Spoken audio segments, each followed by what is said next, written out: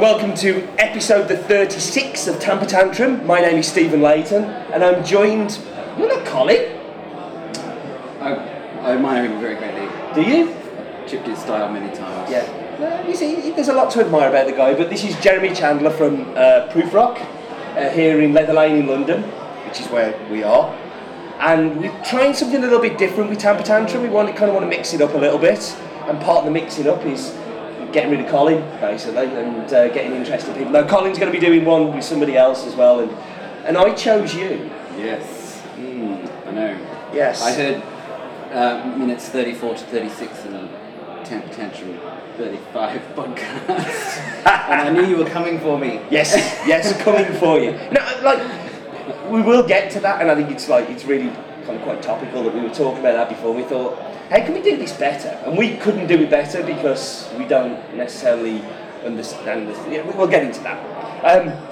But for those who don't know you, I thought it might be kind of quite nice to have a little bit of a history of Jezza and how you got to be here at Proof Rock and all those. So, where did you grow up, first of all? Because I don't think you're from London. No, I'm from Australia.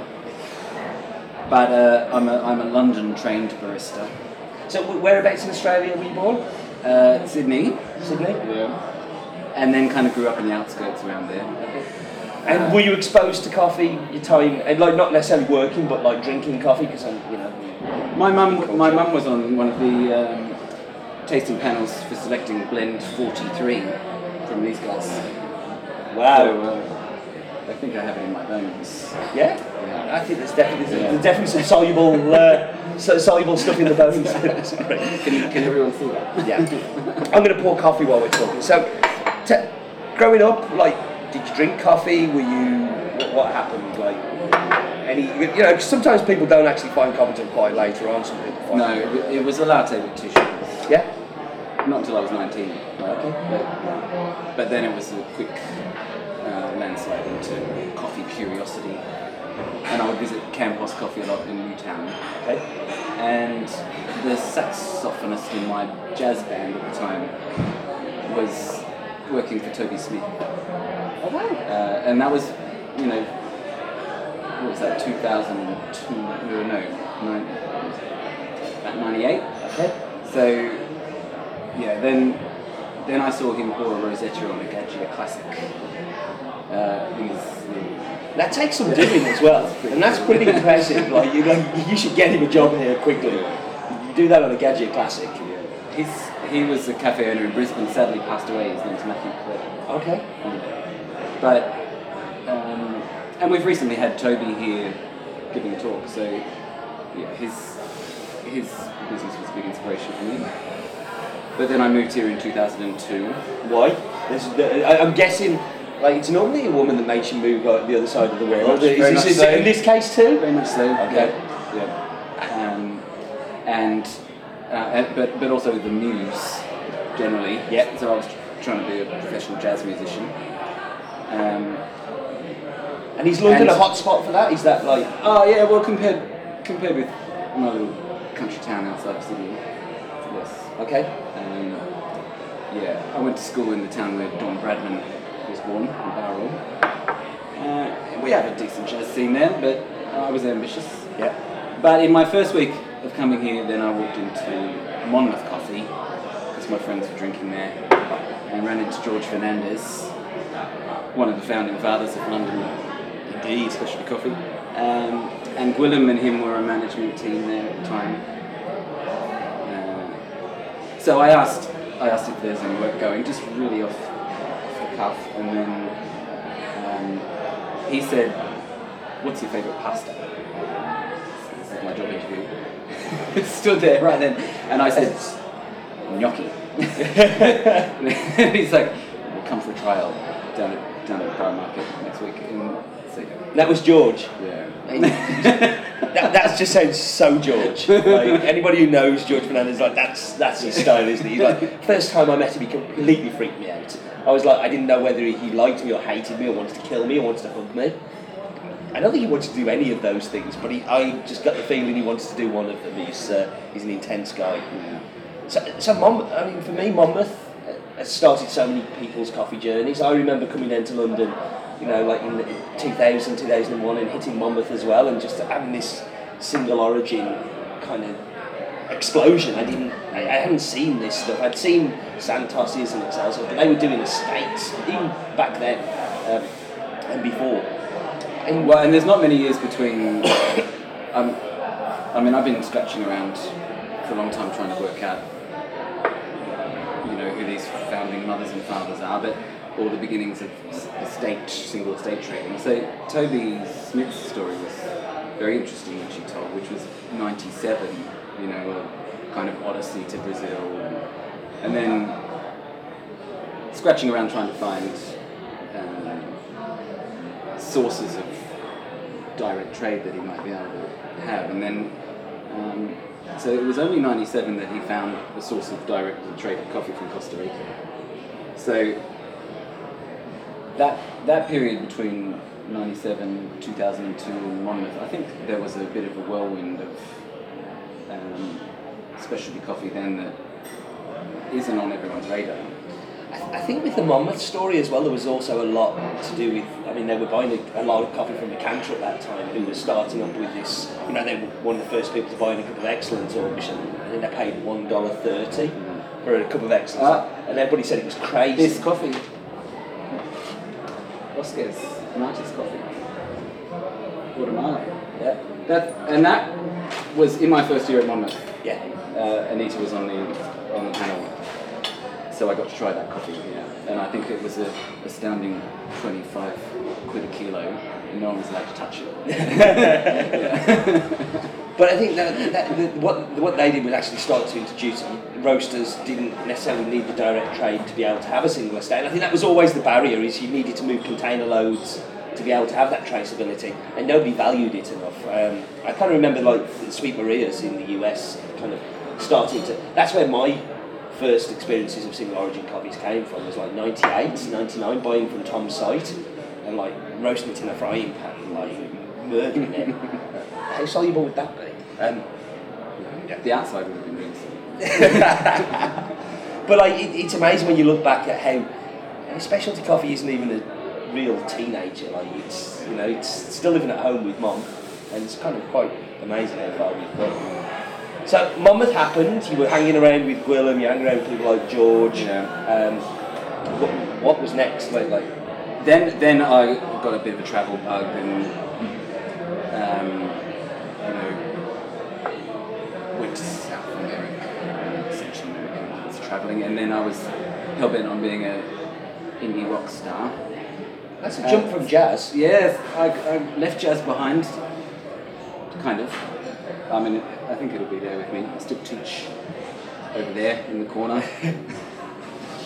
I never asked Gwilym if it was alright to put a piano in our training centre. She was just turned up somehow. So we run Proof Rock Coffee and Jazz down here. So you're pianist? Yeah. So, yeah. Okay. But there was a 4-year hiatus in my coffee making then, and I missed a lot of stuff. So I started noticing triple ristrettos emerging, and you know, flat white establishing itself,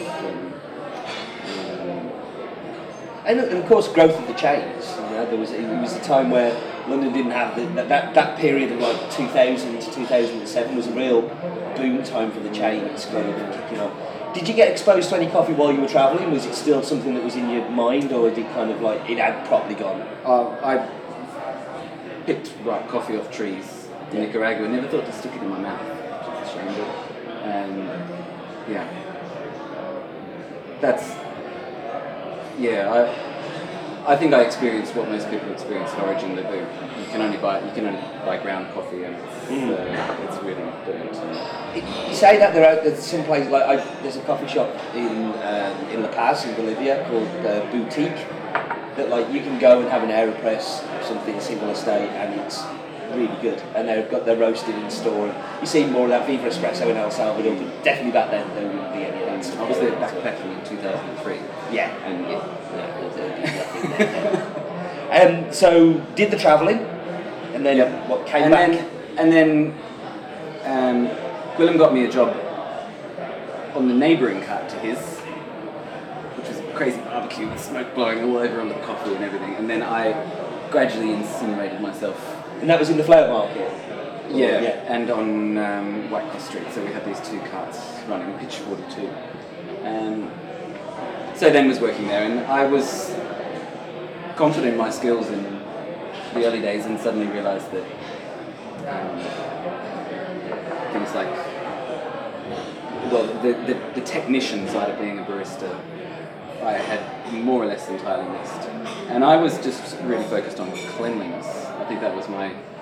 It's a great place to start as a barista. I wish many more baristas would start there. That came from Willem and George back then, you know. I think they were able to greatly improve London espresso just by knowing how to use a toothbrush, you know. And then as we started to understand extraction, so those years, 2007, 8, 9, so on, I think that's where the technical side of our jobs greatly improved, and us coming to understand our limitations. And espresso solubility was what was first. So that's going to lead us into a conversation about where we're at now, trying to use our skills as technicians. Not yet. I'm in charge of this conversation. I'm in charge. So, when did you come back to London and work on the store? This was 2000... About 2007. Yeah. So, that was really pretty much like a boom time for London. Yeah. Like all of a sudden this bomb went off. Yeah. And I remember sitting in Stafford kind of watching what was going on and just going, wow, like this is an explosion. I mean, how was it to be part of that and to be kind of involved in it? Because definitely being, you know, around those guys, and I'm thinking very much of Square Mile, kind of starting 2007, 2008, and all of the taste of the things that we're doing. Was that an exciting time to be like here?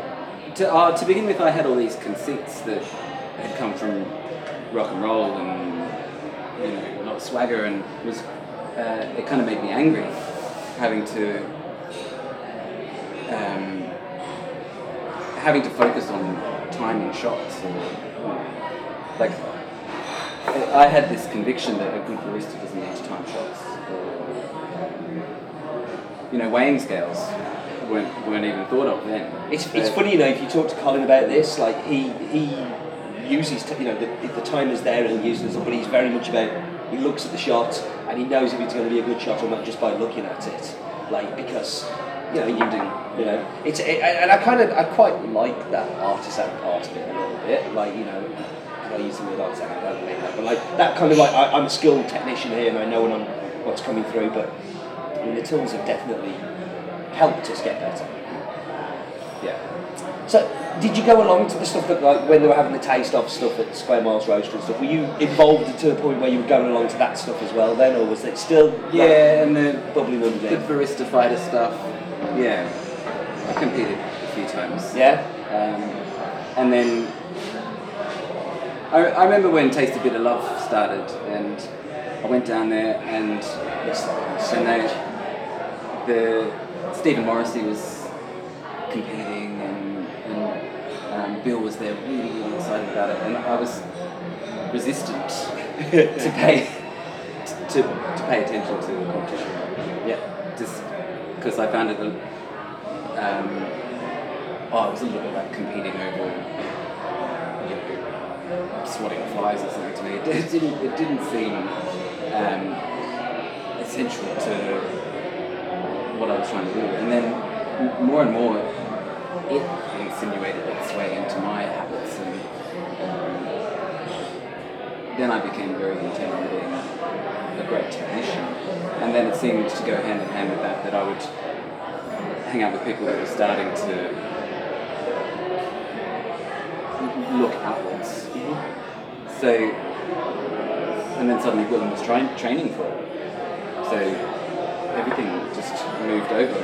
From everyone that was working on the carts, any techniques he was developing, practicing with James Hoffman, Stephen Morrison, was just adopted that day. parts.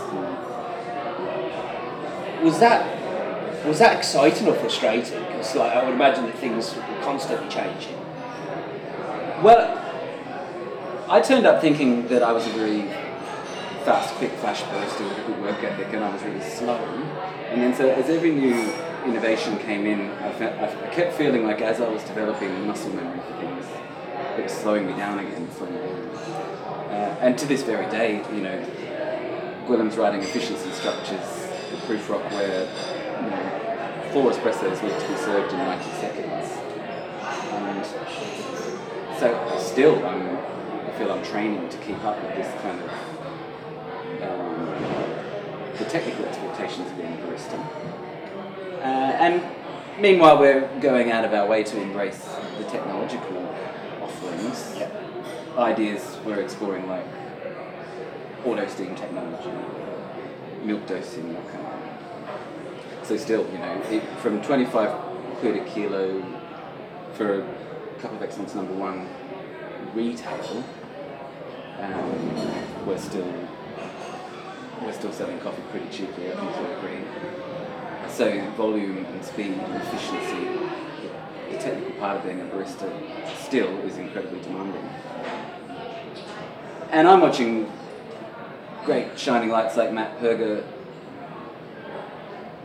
advocate the idea that in the future the role of the barista will be much more customer service, customer facing and communication, and I'm right behind that, and I think technology is going to help facilitate it.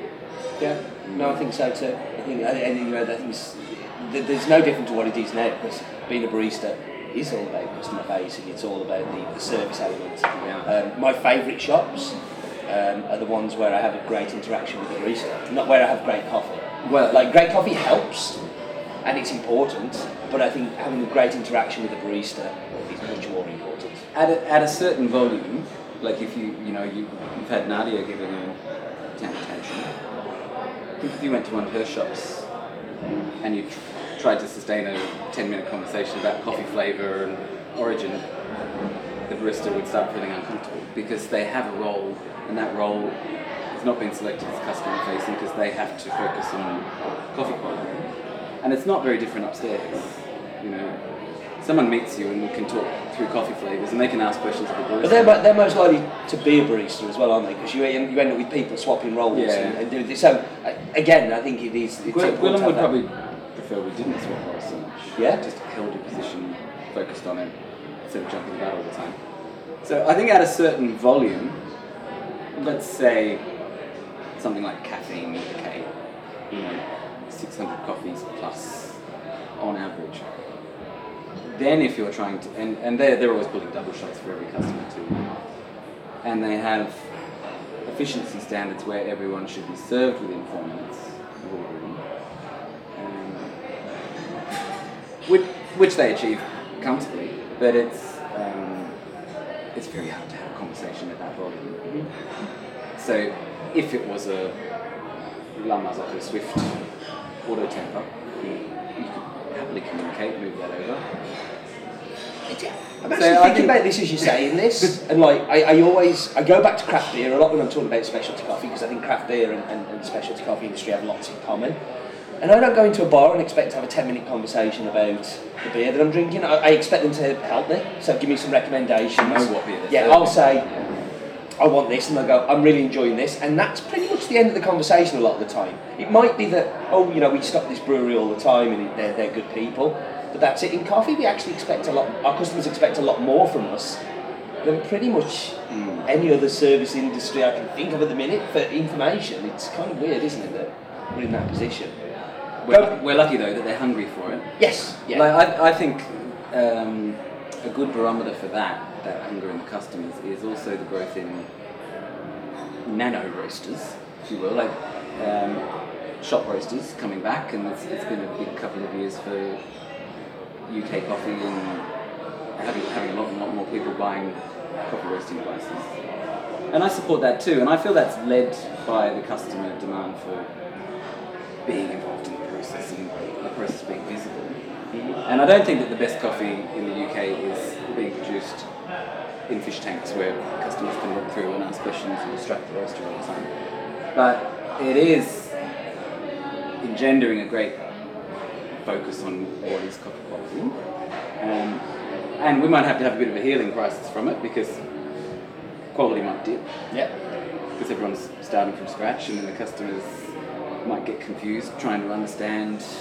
Well, I think the other challenge with the nano roaster as well is that it's much harder to get the quality of coffee out of origin. So you're relying on certain importers. Yeah. So then we're all just getting the same coffee, and that's a bit boring. And it's all. And I agree. I think that's the definite issue with volume comes opportunity as a roaster. We felt that more than anybody else. You know, when we started, we couldn't get the coffees we wanted. Now we can get whatever we need. And a cafe like us has the same experience. Yeah. You know, we can get the equipment we need if we have hit a certain turnover, or even filling up those rolls on the bar. And there's pretty much 7 full-time rolls that we'd like to fill, but we can do it with 5. Yeah. But it means they're all jumping around. So pulling the story back, we got to 2009 and Gwilym wins the WBC and came back, and pretty much the stall went crazy. Yeah. But then almost, because it went so crazy, burnt out. And Gwilym went off to do the shop. I'm trying to think the name of the Present. Yeah. Went to do Present. What were you doing then? Because the flower store kind of closed down, didn't it, for a while? And it was just Present. So what were you doing then? Well, Gwilym, for some crazy reason, invited me to do Present with him. Mm-hmm. And I think he was, I think it was pure philanthropy. And you know, and him and my wife were good friends, and you know, she worked at Monmouth back in those days too. So he was trying to help us out financially, I think. And I loved Present. Like it was the first of a few places where I saw these spaces that were dead spaces that weren't a coffee shop, but actually somebody tried to do something different with a space, and I just thought it was super exciting to see that development happen. And I think it was very pioneering at the time. I know Colin takes a great deal of inspiration from 3FE and the nightclub at Present and that happening at the time and all of that. And it was all around about the same time that stuff was kind of going on.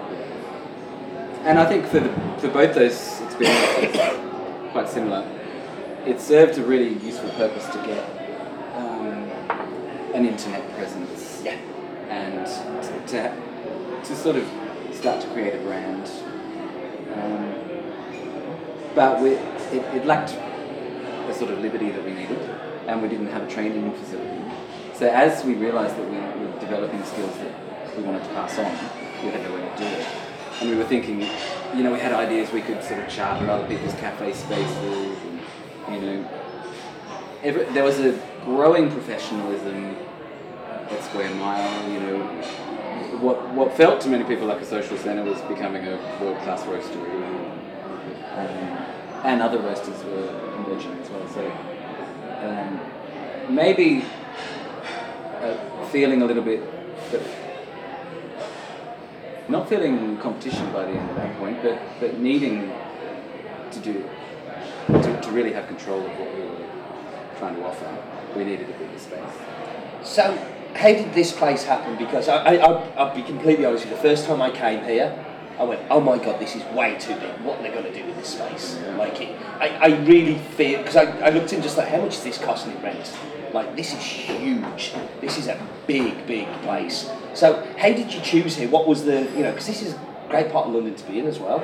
I mean, if Farringdon is, it's not cheap real estate. Yeah. You've got a lot of footfall outside and all of that, so that I'm sure impacts on how much you pay for the rent here. How do you go from being in a clothes shop to being here? And that big jump in costs and resources and fit outs and all of that. I think of extremely eccentric real estate agent that wanted to help and liked us, and it was Soho Books, Triple X Bookshop, the famous chain of nationwide Triple X Books. And it was a sex shop. I'll help get this out there. Yeah, it was a pawn shop. We're in the dirtiest of all sections. Over there was the change rooms. Yeah, these are the where fortunately the map's glued onto the shop fittings for the DVDs. So the combination of it being a housing association property, so it was within a traditional Land Tenancy Act, that helped. And Soho Books, actually knowing Willem, one of the son of the owner knew him and wanted to help, and so they didn't ask for a premium, which is kind of like a bribe that you can expect. London property is customer. as corrupt can be, isn't it? I mean, they places like this do not come up often, and when they do, there's a lot of competition. So we really have a lot to thank them for, and also extraordinary timing. So just cycling past on my bike one day, going past a bookshop which I sort of had always earmarked in my mind as being picturesque and would be a great coffee shop, and had even considered approaching them to do a similar concept as Present.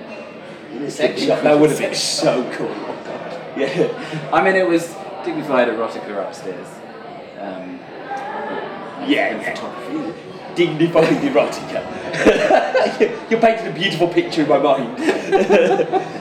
So then suddenly, the wheels were in motion, but we kept startup costs so cheap, it's extraordinary thinking about it now, because as we try and renovate our training room, we're trying to build a second classroom here and improve the lighting, hopefully teach some roasting courses here if we can work out a way of emissions being under control. That kind of thing, and we have a bakery, so there's lots and lots we need to renovate here, and just the cost of renovating here is going to cost more than we spent upstairs for something that's not really in the customers. I mean, I think at that time it was really well known, the relationship between Willem and Simonelli as well. Yeah. And I know that they're like the machine, the lever machine, and Present, and the machine here is all very much kind of that. I know, just like I don't know anybody that doesn't love Willem. Like, Willem's the best, and everybody kind of wants to be part of what Willem is doing. And I think I definitely could see from the outside, and quite rightly so, taking advantage of those opportunities as they came along and using that. Yeah, we didn't buy an espresso machine until the Black Eagle. So it's pretty good, isn't it? So, which also meant that we learned how to use a lot of different espresso machines and kind of how to fix them.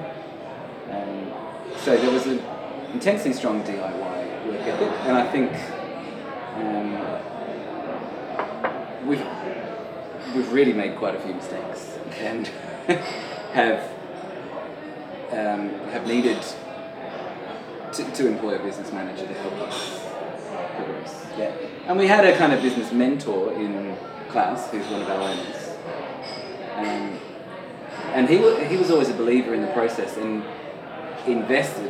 doubled his investment capital to get us through the first year. So the first year you were burning money? Yeah. Wow. Yeah. Is that scary? It was too much of a concept shop, and we had a brew bar which we were proud of, but no real efficiency structures on how long it would be reasonable to wait for a siphon coffee, or even just kind of putting our finger up in the air and deciding what price we should charge for a siphon. And we had a ethos that we wanted this kind of expensive brew method to be a loss leader or accessible, because we thought it was exciting, and we had some strategy. It wasn't careless, but really it was just so much tightening our belts and doing so much ourselves. And I think there's maybe a better way. Like, I think really intelligent businesses like Allpress that can steer themselves with lots of business acumen have had an easier time. And it's kind of funny in coffee because we don't, like, it's almost seen as dirty to be business-like and to be profitable. Like, I've heard that before, where people, like, oh, they're too professional. How can you be too professional? Like, this is business. Like, to be sustainable, you need to make money. It's really important. So you're saying that the first year you were burning money, and then how did you go from that to the next stage? Was it purely efficiency? Was it purely just like tightening workflow and things like that, or was there a particular point that you can kind of go, it was that? It was bringing in more income streams, I think, really helped. So we had to build a little kitchen. Yeah. And then we had to establish our training in a much more formal way. And then it got much, much more comfortable.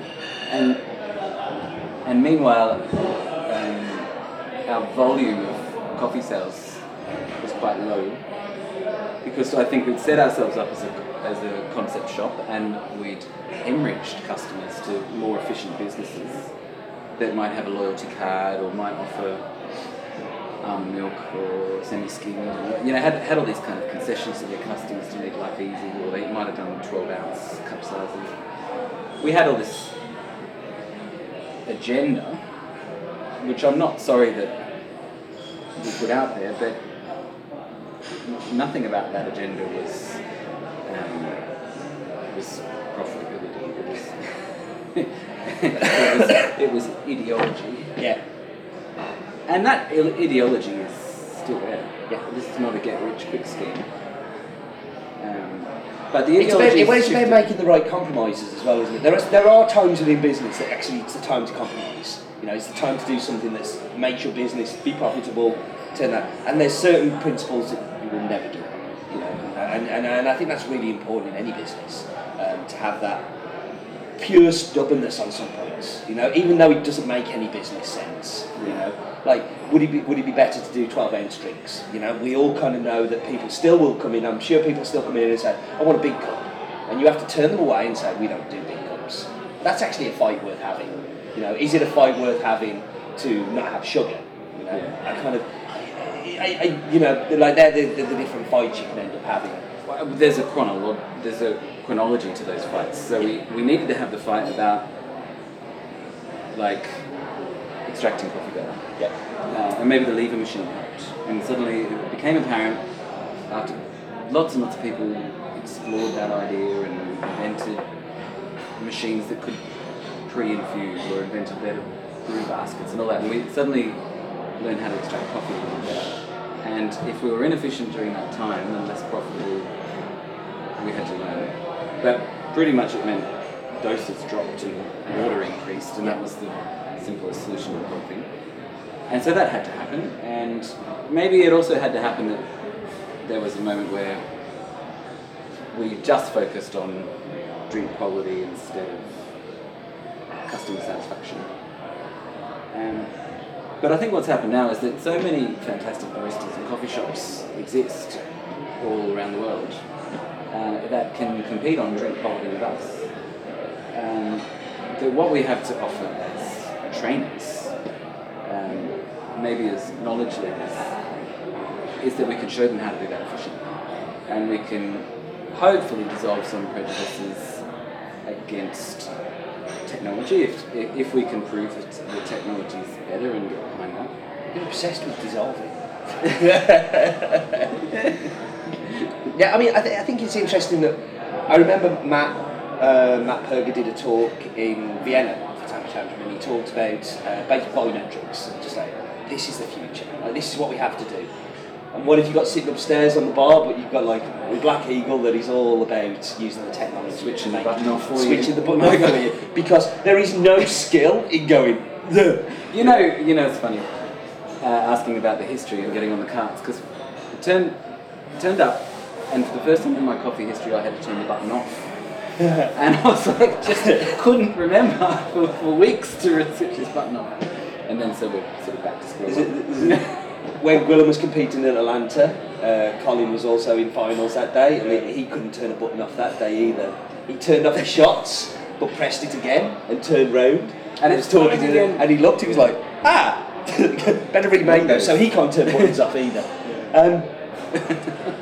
So today in Proof Rock, like, what if I'm know nothing about coffee, come off the street into Proof Rock, what can I expect? What can I expect as a newbie customer coming in there? Am I just going to just get a coffee and that's it, or am I going to get something more? What do you want customers to leave the door kind of taking away with them? Well, I think with our staff training and the style of interaction that they get right up front, they have an opportunity to taste coffee by variety, and they also have the opportunity to hear about what coffee is scoring better than others. Yep.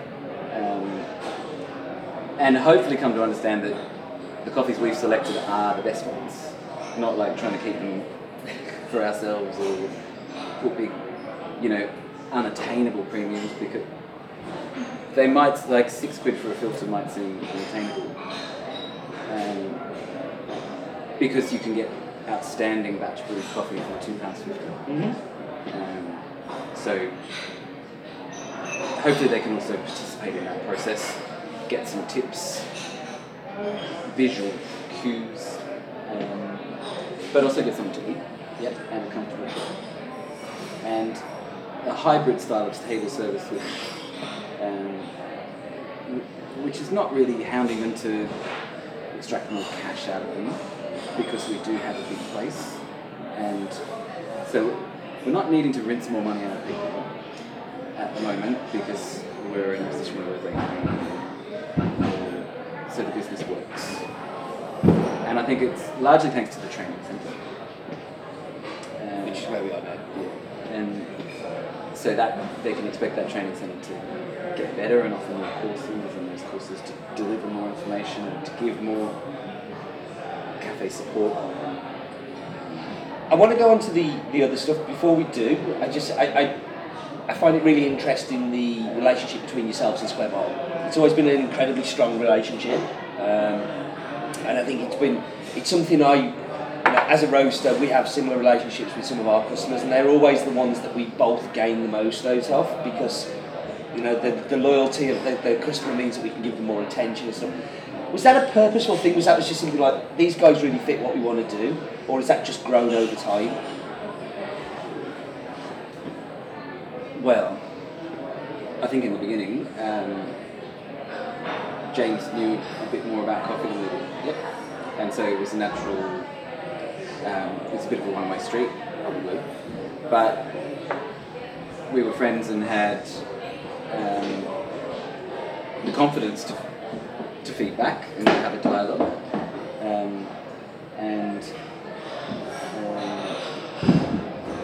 And it was just fun, you could go there and ask Annette opinions on coffee, and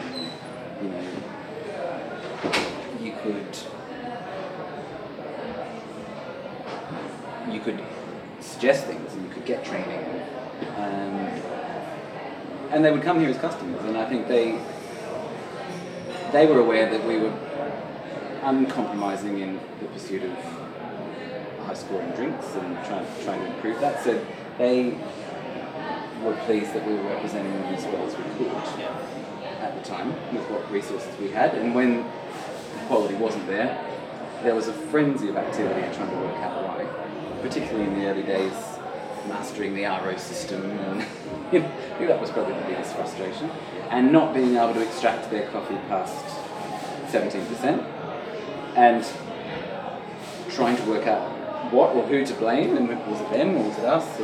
But that culture was always friendly and positive, and there was never an occasion where we sent back big consignments of opinions and said we can't use these.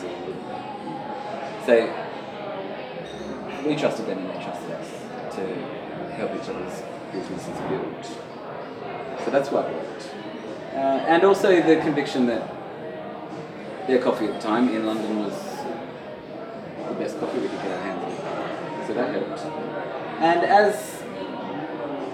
as we've seen the same growth in great coffee shops and skilled baristas, and more and more countries entering WBCs and great blogs starting and everything,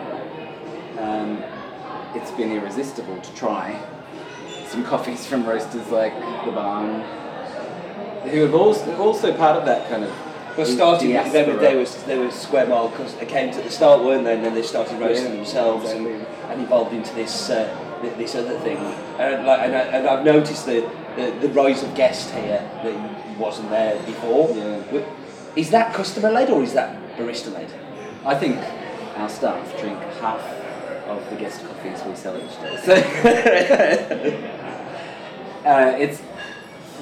it's at a volume where we can support that, and our staff are baristas because they want to drink high scoring coffee, and there's a limit to how much they can put away. So we can. That's part of their wage. That's part of the experience of being a barista. And we can support that. So it's not customer led en masse. So, the technology side, the RO system, I remember kind of pretty much here being one of the pioneers of having an RO system in the early days. How many challenges has that technology kind of brought you as you entered it into the business? And is there anything that you kind of wish you could have cut out 6 months of faffing around with and just got to the end point that you ended up getting to with technology?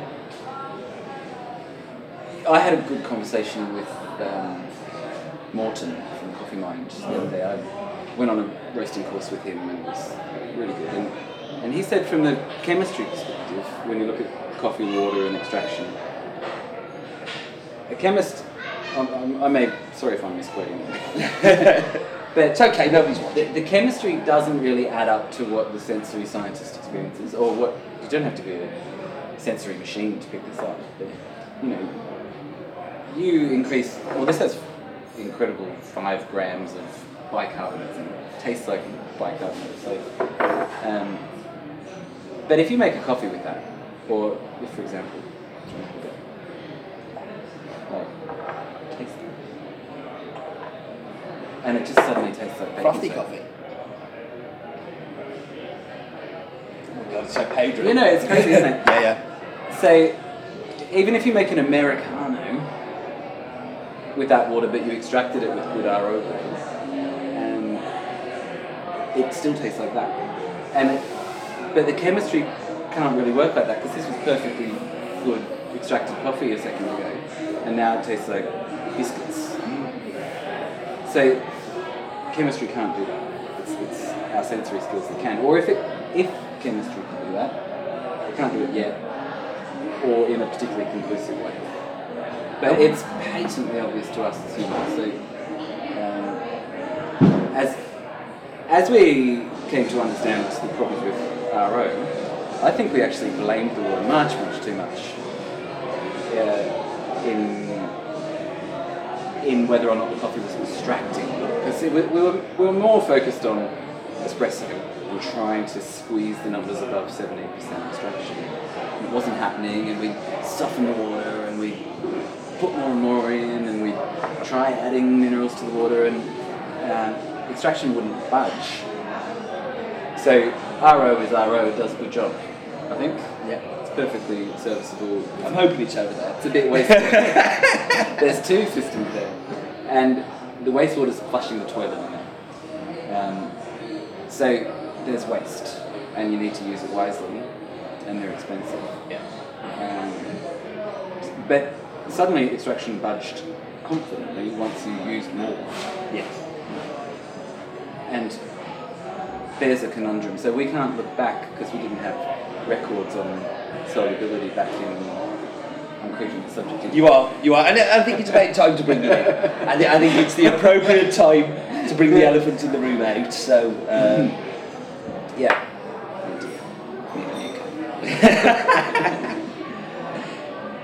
We didn't have records, or convincing records, 5 years ago when we started using RO.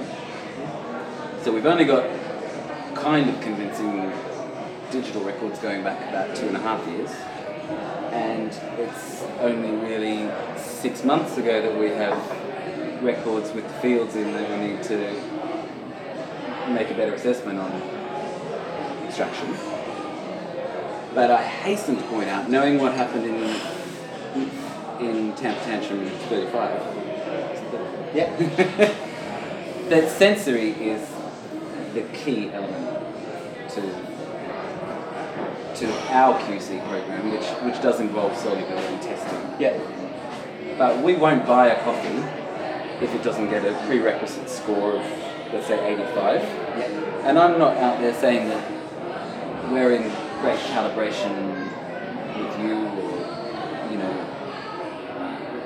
with other companies, but we have gone out of our way to learn how to score coffee and how to train all our staff. And I think they really get behind that process because they see that it will help their careers if they try to get into coffee importing or become judges and work in roasteries. So we can give them those skills straight off the bat on day one. So all our senior baristas need to be doing our solubility testing for us, and we trust them, and we try and count that. So there's the baseline score. Now if the solubility doesn't hit a baseline and the score does, the only conclusion we draw from that, it doesn't go back to the roastery. And I think that's quite key, something to stress, that your roastery is trying to run a business, you're trying to run a business. If black ash turns up, oily ash turns up, and a big mistakes happen, or which it does, it does, you need a good enough relationship with your roaster to negotiate those terms. So we're not making big demands of our roaster, and that doesn't really happen, right? So the quality's there to avoid that. So it's the sensory that we make the decisions on. But if we're going to brew espressos, and we don't want to put a massive amount of water through the coffee, because that would solve the problem, then we need some way of gauging if the coffee is extracted. Because I'll show you if you want to have a look. Oh wow! I mean, we could flick back. We could flick back to. You do realise that people have just seen your PIN code on there now, and they're just going to basically steal all of your money and your phone. Have a look at some score sheets, and we've got lots of advice on how to form these. Your loyal customer, Gordon Howells, I call him Mr. Spreadsheet.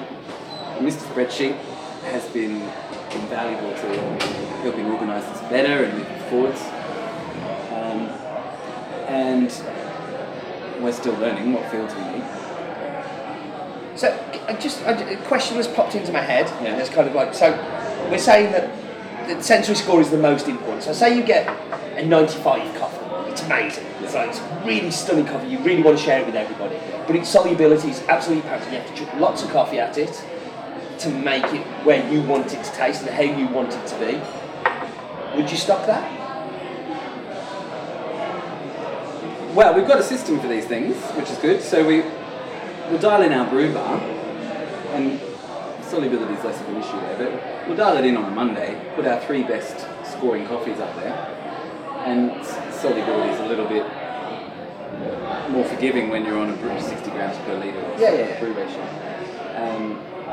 And any of the other coffees can go on the shelves for retail, and people can explore origin, customers at home can fight those battles, and they'll be aware that the highest scores are up here, and whether or not they're a higher price on the shelves probably doesn't come into it. But in our opinion, the best scoring coffee is up there. So if a coffee only got to 16% and we bought some of it, we won't send it back. Not that that's happened. So the lowest we've seen is 18% extraction. Okay. Since we've been doing these tests. Yeah. And that's about 12 months. Okay. In cupping soluble. So everyone can roast coffee, approximately. But the unusual thing is often we'll see 24% in one bag, 18 in another. And so the solubles available in, if you wanted to make a decent cup of coffee, does it correspond that with the one that only got to 18%, you have to use a lot more? And I think that's the most interesting area where you get to with this. Because you can still make a yummy coffee with it. High score, you can make a great pour of it. You can even extract it well as an espresso, if you put water through it. So we haven't managed to mine all the data out of these spreadsheets we put together. Because we don't have enough data, and we haven't for long enough been incorporating probably the most key field of all, which is now in there, and this is the index of roast field. So I think we can account for like Robusta coffee being soluble. Yeah. Because it's less dense. And everyone understands you can make a good strong cup of Robusta. And everyone also understands that if coffee is much, much darker and more developed, you can make a strong cup. More developed? Or whatever. And maybe right at the point where it's entirely cremated, you can see a drop. Yeah. If solubles have just gone up the chimney. But the index of roast will allow you to organise if the coffee is soluble just because it was kind of burnt.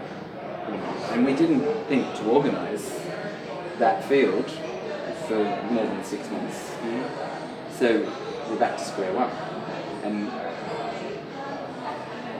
I know you've got a problem with pocketbook scientists. The problem in coffee is we have so many. That's the problem. They're all walking around in their lab coats, tutting away, going, "Oh, you're doing that wrong." And it's like, But I said that to him, you said that to Willem. And he said, "You are a pocketbook scientist." And I said, "Some of my best friends are scientists." And that's true. So we have all these skilled people around us. You know, we run cafes and we've got scientist customers. But the interesting part that you said was that we can't bring the science and the sensory together. And ultimately what the most important part of what we're trying to do, I think, as a specialty industry, is the sensory part of it. I don't need to lecture my customers on science, I need to lecture them on this is how it tastes, this is not lecture, that's probably a bad word, but just to share with them how it tastes, what it is, and to help them understand the things I'm seeing on my cupping table. And this is the problem I have with the pocketbook science, is that it doesn't correlate with what the customer needs. It actually fulfills our own echo chamber of what we need as specialty coffee people is we feel we need to know more. And this is good. Well, the nano roasters do, because they need a shortcut. So if you looked at the amount of varieties that are being roasted around the world and origins growing them, if a nano roaster with the technology could have it just extract a profile based on a whole bunch of profiles that corresponded with their roasting device. If there was this enormous database that could just pop a profile... Roasting doesn't work like that, you could even though. measure the... Roasting doesn't work like that. No, well, I'm not going to argue about roasting with you because I'm not a roaster. No, I think the problem with this is like if I'm roasting and it starts raining outside and the air pressure changes, my airflow changes straight away, and I've got a whole different beast going on, and it's impossible to replicate those. This is I have a big problem with Cropster. Cropster, as I like to call it, but because of this thing, we become so reliant on the numbers that actually we forget to pay the attention to the roasting. To the point of we unplugged all our computers from the roasters, and I won't let them use the computers at all because they were painting by numbers when I wanted them to paint a masterpiece and react to what was happening. And literally they were just colouring in the bit. Oh, I need this colour now, and I need this colour now. And it's I think sensory is numbers too. It is, and I did a tab tantrum talk about 4 years ago, talking about forget the numbers, and I hate the score sheets, and I know we need them, and I know that we need the science part, but I don't know how they live together. However the roaster gets the beans to us, whether they embrace some sort of big data approach together, or even if you could put your roaster in a vacuum and 3 doors and airlocks and all that, and you could really roast if there was a way to roast by numbers. Baristas don't care. What we need is to know how all the coffees we've ordered compare, and if we should do anything different once we've got our numbers. And there'll be lots of arguments moving forwards on how best to ascertain the solubility of coffee, because I'm not sure that we've got the best way of testing it. That's my other concern with it as well. That I don't know whether we're using a meter stick to measure millimeters. So maybe we need to measure maximum solubility. Stick it in a saucepan for 3 hours. There'll be ways, and I think moving a long way forwards, we might even. I think it would be useful to look to a time where the actual solubles content of green coffee could in some way be communicated from the order to the roaster. It'd be amazing. You could actually see the sugar content. You can see the sugar content of orange juice. Yeah. I know this is unsustainably expensive, do this kind of testing at every origin, and some people don't need it. But baristas kind of need it. And I'll tell you why. This is quite interesting. And this is how we've improved as a company. Because I think in about the first 3 or 4 years of Proof Rocks Brew Bar, looking back, I'm embarrassed to admit, but we were very focused on recipes and very focused on extraction and serving a consistent TDS to the customers. But it meant that we always put 15 grams of coffee and 250 grams of water and tried to hit 1.35. And every single coffee origin, we were moving extraction around to get 1.35. This was... And I say we were moving extraction around, we were taking the same quantity from each bean, but if one bean's maximum solubility is lower than another, if that occurs, I think it's safe to assume without evidence that must occur, knowing that some coffee's picked when it's ripe and it has higher bricks than coffee that's green. Yeah. So you don't contest that. No. My biggest problem with the post that you put up when you put it up was that it was almost saying it's the roaster's fault, not the barista's fault. We've been all okay. And that was my biggest part with it, because I think what it is listen, the solubility can be high or low, and if you know that information, you can use that information to extract it better or to change a recipe, because I think that's what the ultimate part is the barista has the tools at that point when the coffee's delivered to get the very best out of the coffee. And I don't think you were saying that in the post so much. I think you were saying much more that blame the roaster. No, it's just... And that's the way, that was definitely the part. I was being defensive. I was saying, and I think it's true, that the roaster had a tendency back then to blame us. Yes. But none of us really, and it was also to do with espresso, nothing to do with filter coffee. Filter has always been lovely. Well, you see, you see the espresso. That I did not invent the term omni roast either. I did not invent that. I credit you with that. I know you do. I'm sure I didn't. But I couldn't find an earlier reference. No. Yeah.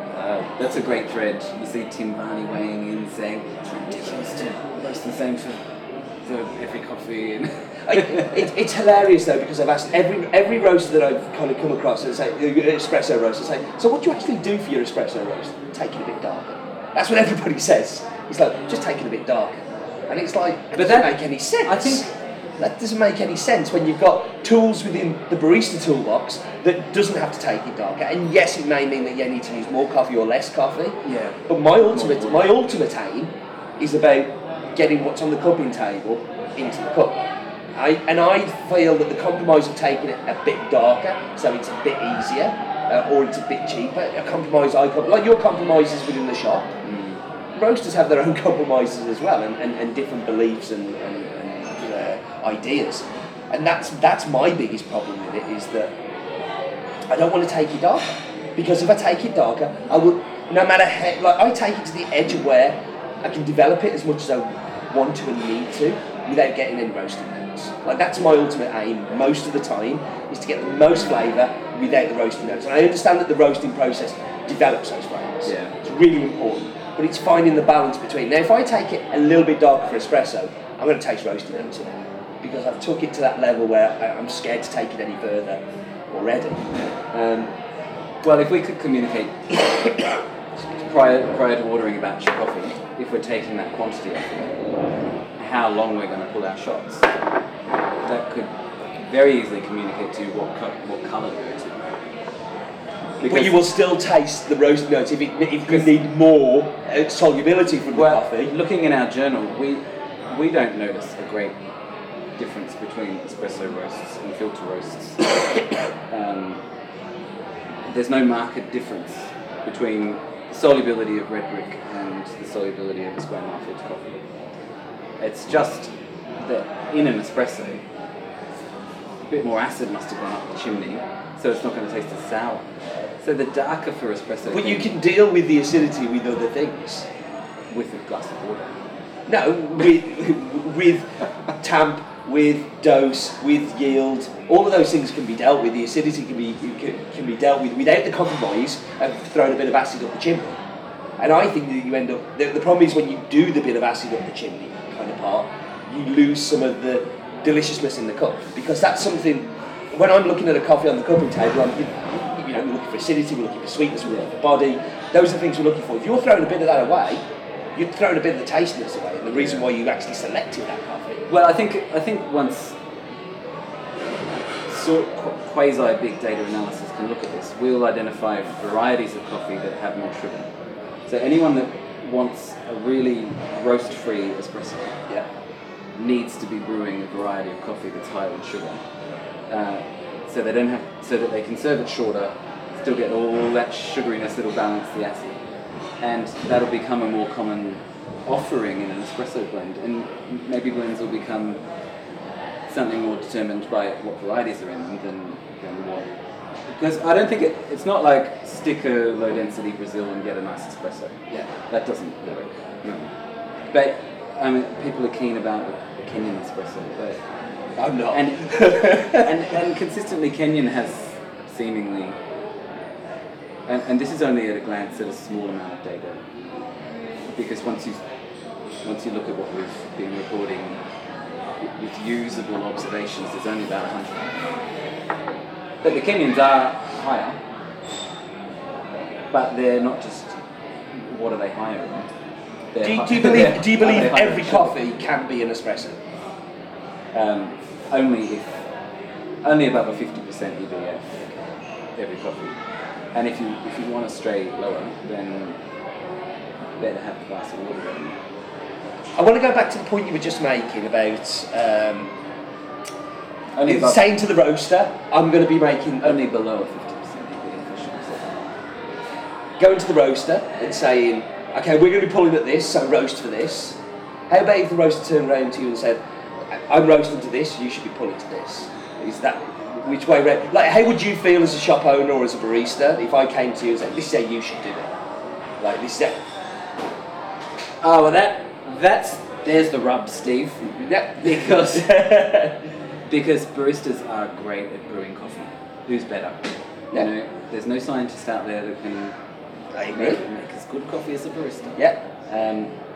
So our skills as technicians, it is a resource. Yeah. And roasters need to pay attention to that resource. Mm-hmm. Which I think they do. I think that there is a feedback loop within that. Yes, except they also have their own espresso QC, and that's fine because espresso is getting easier to do. I mean, you're not seeing so much stock flats, north souths, and Did we used to do that shit? We did, didn't we? So as we get better at understanding what kind of technical skills required to get consistent extraction, I guess it becomes easier for anyone to do espresso QC. But still, at this point in technology, I think our skills have a role, and also the frequency that we make our observations has a role, because Proofrock puts about 10 man hours just as a cafe into pure QC without selling anything per week. And that's arguably longer than a lot of roasters are putting in. And there's information there that could be very useful too. So really we're doing some pilot tests with the Barn and with La Cabra and with a great coffee shop in Bucharest called Steam. And we're piloting a little sort of shared score sheet, shared database to see if we can look at any trends. And you know, we've paid statisticians money to look at our data, and I can happily conclude that there is no evidence that more soluble coffee scores higher. You'll be pleased to that. I am pleased. But that's without this sort of index of roast contingent. But what is very clear is that we need a hell of a lot more observations before we can make any conclusions. So I think we need to have to start cooperating. So I agree that there is nobody better than a barista to make espresso. I agree with that. But I also agree there's nobody better to decide where a coffee needs to be roasted to than a roaster. sure. Now, I'm actually going to agree with you on another level, and I think there does need to be a better feedback loop, and I think we need to communicate better. And the things like solubility is something that we can look at, but actually doesn't necessarily mean that a score, like for me, sensory always trumps any science, like always. And I mean, if that can be communicated at the same time, like we had a customer 2 weeks ago, return coffee because he wasn't soluble. Like, and it was like, what do you mean it wasn't soluble? Like, oh, it didn't hit the numbers. And this is the danger of the numbers that we're actually using for the solubility. So a lot of it comes from Scott Rowe's Roasting Handbook and Scott Rowe's other books as well. And I'm a massive fan of Scott. I think like nobody in my mind has done more to push forward the coffee industry than Scott in the last 5 years. Amazing work. Amazing work. I disagree with so much that he says as well though. Like disagree so much. Like we would sit in a room and fight for hours. Like it would be, it would be like cat and dog fighting. We both love delicious coffee. We both have different interpretations of how to get there. But what worries me is those numbers that we're using have come from one particular perspective. And as amazing as Scott is, he doesn't have the special badge of the University of Coffee where he's the head teacher and decides all the rules. If we're looking for people that come up with the rules, we look at espresso techniques with what's his name from Seattle, from Vivace. Like Shoma, because Shoma is really, if we're going to look for a god of coffee, then Shoma's our god of coffee, because he gave us all of the. This is how you make espresso. This is Now I went to Vivace when we were in Seattle last year and hated it. Like it was horrible. It was one of the worst coffees I've had in a long time. No, his customers love it. His coffee's soluble. Yeah, his coffee's soluble. But the thing is, like, we have to look at the numbers and go, do you know what? Sometimes we're actually going to have different perspectives on it. And just because these sets of numbers are written in a book, like, I can write a book. We were deciding earlier we're going to do Peter and Jay, catch chasing the ball. Scott Rowe said to me a week ago, he said, arguably the only two useful things that have happened in the last 20 years in coffee VST baskets and the coffee refractors. So I know somebody will be pleased with that. He might not. Yeah, Mr. Fidelio. Maybe he's the god. Do you know? I think there's another one. Man, I tell you, he pulls dark roast triple ristrettos too. Yeah. And can't understand why no one else can get 21% extraction with the triple ristretto. Yeah. And this is it. We've all got these different approaches and certain numbers and points and things that don't become law. There's so many more, and sensory has to trump everything always. Well, the customer that sent a coffee back, returns. I can handle returns. But it needs to be negotiated, doesn't it, at the beginning of the business It transaction? depends how important the customer is as well, because some customers you can't have a fight with. Yeah. Because but it was like. But if they had numbers. The thing was, but the thing was it tasty?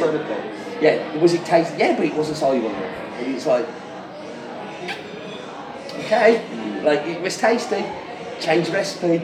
Do something to make it more tasty in espresso. If you need to put more coffee in, that's what that coffee needs. It's.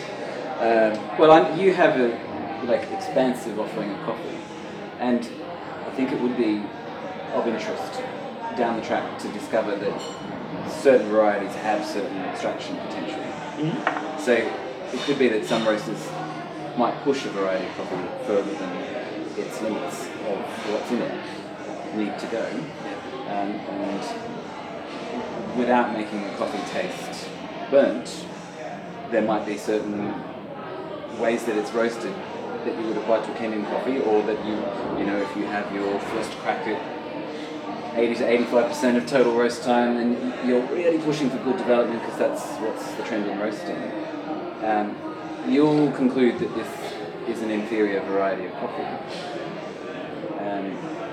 But if I can produce 100,000 observations, all indicating that people extract Kachura a little bit more than they extract Hawaii or something, that will be of interest to you. There's no doubt. Like when the data is en masse and there's a huge indication that everyone is having the same experiences, it's how we use it then, because you can have all the data you like, and if you can actually use it to do something, then that's good. But pretty much as a roasting, you're trying to get the best out of that coffee anyway. So by changing things, you could potentially damage the sensory scores of that coffee. But- Just trying to chase something that isn't that isn't the solution. Like for me, But it's quite too often the labour solution is intensive for you to but quite chase often the too many solution is things. to change the recipe more than to change the way that the coffee is roasted. Now, can we use solubility to see whether something is massively underdeveloped or massively overdeveloped? Maybe that's something we could do. But we have to have I think we're doing it without the measuring stick. We haven't got the measuring stick for it yet. I think TDS is such a blunt Well, tolerant. our measuring stick is pretty refined. We've definitely seen a change in people's use of cupping bowls that it seems quite a good idea, just using technical skill of baristas, that we should stir it all the way down to the bottom.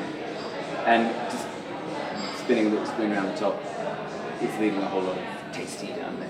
It drives me crazy when I see people breaking and it's like, get in there. Yeah, so you have to, it's clear, it's very, and just any little test, if you take a sample from the top and from the bottom, it's a hell of a lot stronger down. But as you do that, you increase extraction, because you are going to increase extraction, and you're adding an element of fuzzy logic then.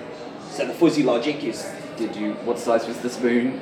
can you repeat that every time you do it? Yeah. Like you've added an element of uncertainty in there. So all of a sudden, are you measuring the same as if you do the next bowl with exactly the same one? I think that this is... Going back to Gordon, I think his World Brewers Cup routine, like stir the hell out of it for 30 seconds, then stop, or something about that idea seems to make more sense to me. It does a little, but if you've got... Polish it through say you've got 3 judges doing that, and you've got somebody that is much more kind of like much more vigorous, and somebody who's a little less vigorous, and somebody who's in somewhere in the middle. Like you made elements of fuzzy logic that are difficult to repeat. And this is what I'm saying about I don't know whether we've got the right tools to measure, and actually how we can use the data to improve what we're doing.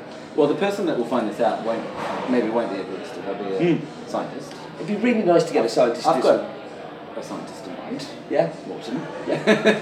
Someone that is paid to work these things out. Yeah. That can get funding to work these things out. And you know what? I really am about I'm really keen to see development in coffee, to get better at it, and because we're not very good at it. Like if we look at what we do, consistency wise, we're really bad. And science has a massive part to play in coffee. But I'm really sick of baristas being scientists, because if baristas are the best people to make coffee, scientists are the best people to do the science. And Yes, we but need to invest more in that. Baristas are the good people to be the lab technicians. Yeah. I have no problem with that. I'm problem with when they come up with the solutions. I'm problem when the barista tries to come up with the solutions. They create the polemics. Yeah. Someone Having a blog does not make you a scientist. It's and that's not directed to you. That's directed at in general. I'm as guilty. My attempts at science have shown me science is hard. Yeah. And I need help and money. Yes. And yeah. And I'm not going to give up, but I know that the skill set takes years to develop. I think this is where the SCAA, and, the World Coffee Association, when it comes together, because there's a takeover going on. The SCAA is getting taken over by the SCAA. I heard you. Yeah. So when that happens, I would love to see our trade associations doing the science instead of us trying to do it on the back of cigarette packets. But what do they do the science on is the important thing. Yes. I think the Grinder research project didn't it just came up with non-conclusive evidence, even if it was science, because they weren't asking the right questions. Or the question was too general. I noticed that scientists want to go as general as possible. So they'll think, okay, we'll just do coffee, and how does coffee taste with milk, and does milk change the taste of coffee? Yeah. And of course we can conclude, yes it does. It's much easier results to have a definite result at the end, because that's the other thing with science, is quite often science fails to come up with the answer. It actually comes up with a blurry kind of mess, because life isn't black and white and simple. I think any barista out there can give you a strict list of priorities of what they want found out. Yeah. So you're in charge of the SCAE. Feedback loop. SCAE education. You're in charge. I've just put you in charge, and you've got a big pot of money to have one piece of research done. what's your one piece of research that you would do? What's the one thing that you would like to throw money at to solve? Solubility stuff. Solubility. I want to know how many solubles in general are in different varieties of coffee, so I can approach them in a certain way. Like if I have a sirloin steak that's a certain amount thick, I've already got a pretty good idea how long I should cook it for. Mm-hmm. You know, and if I've got lamb chop, and just received wisdom. Like my grandmother could have told me, but no one has told me in any book how I should approach different varieties of coffee. Regardless, I think every roaster can develop coffee once they've got the hang of it.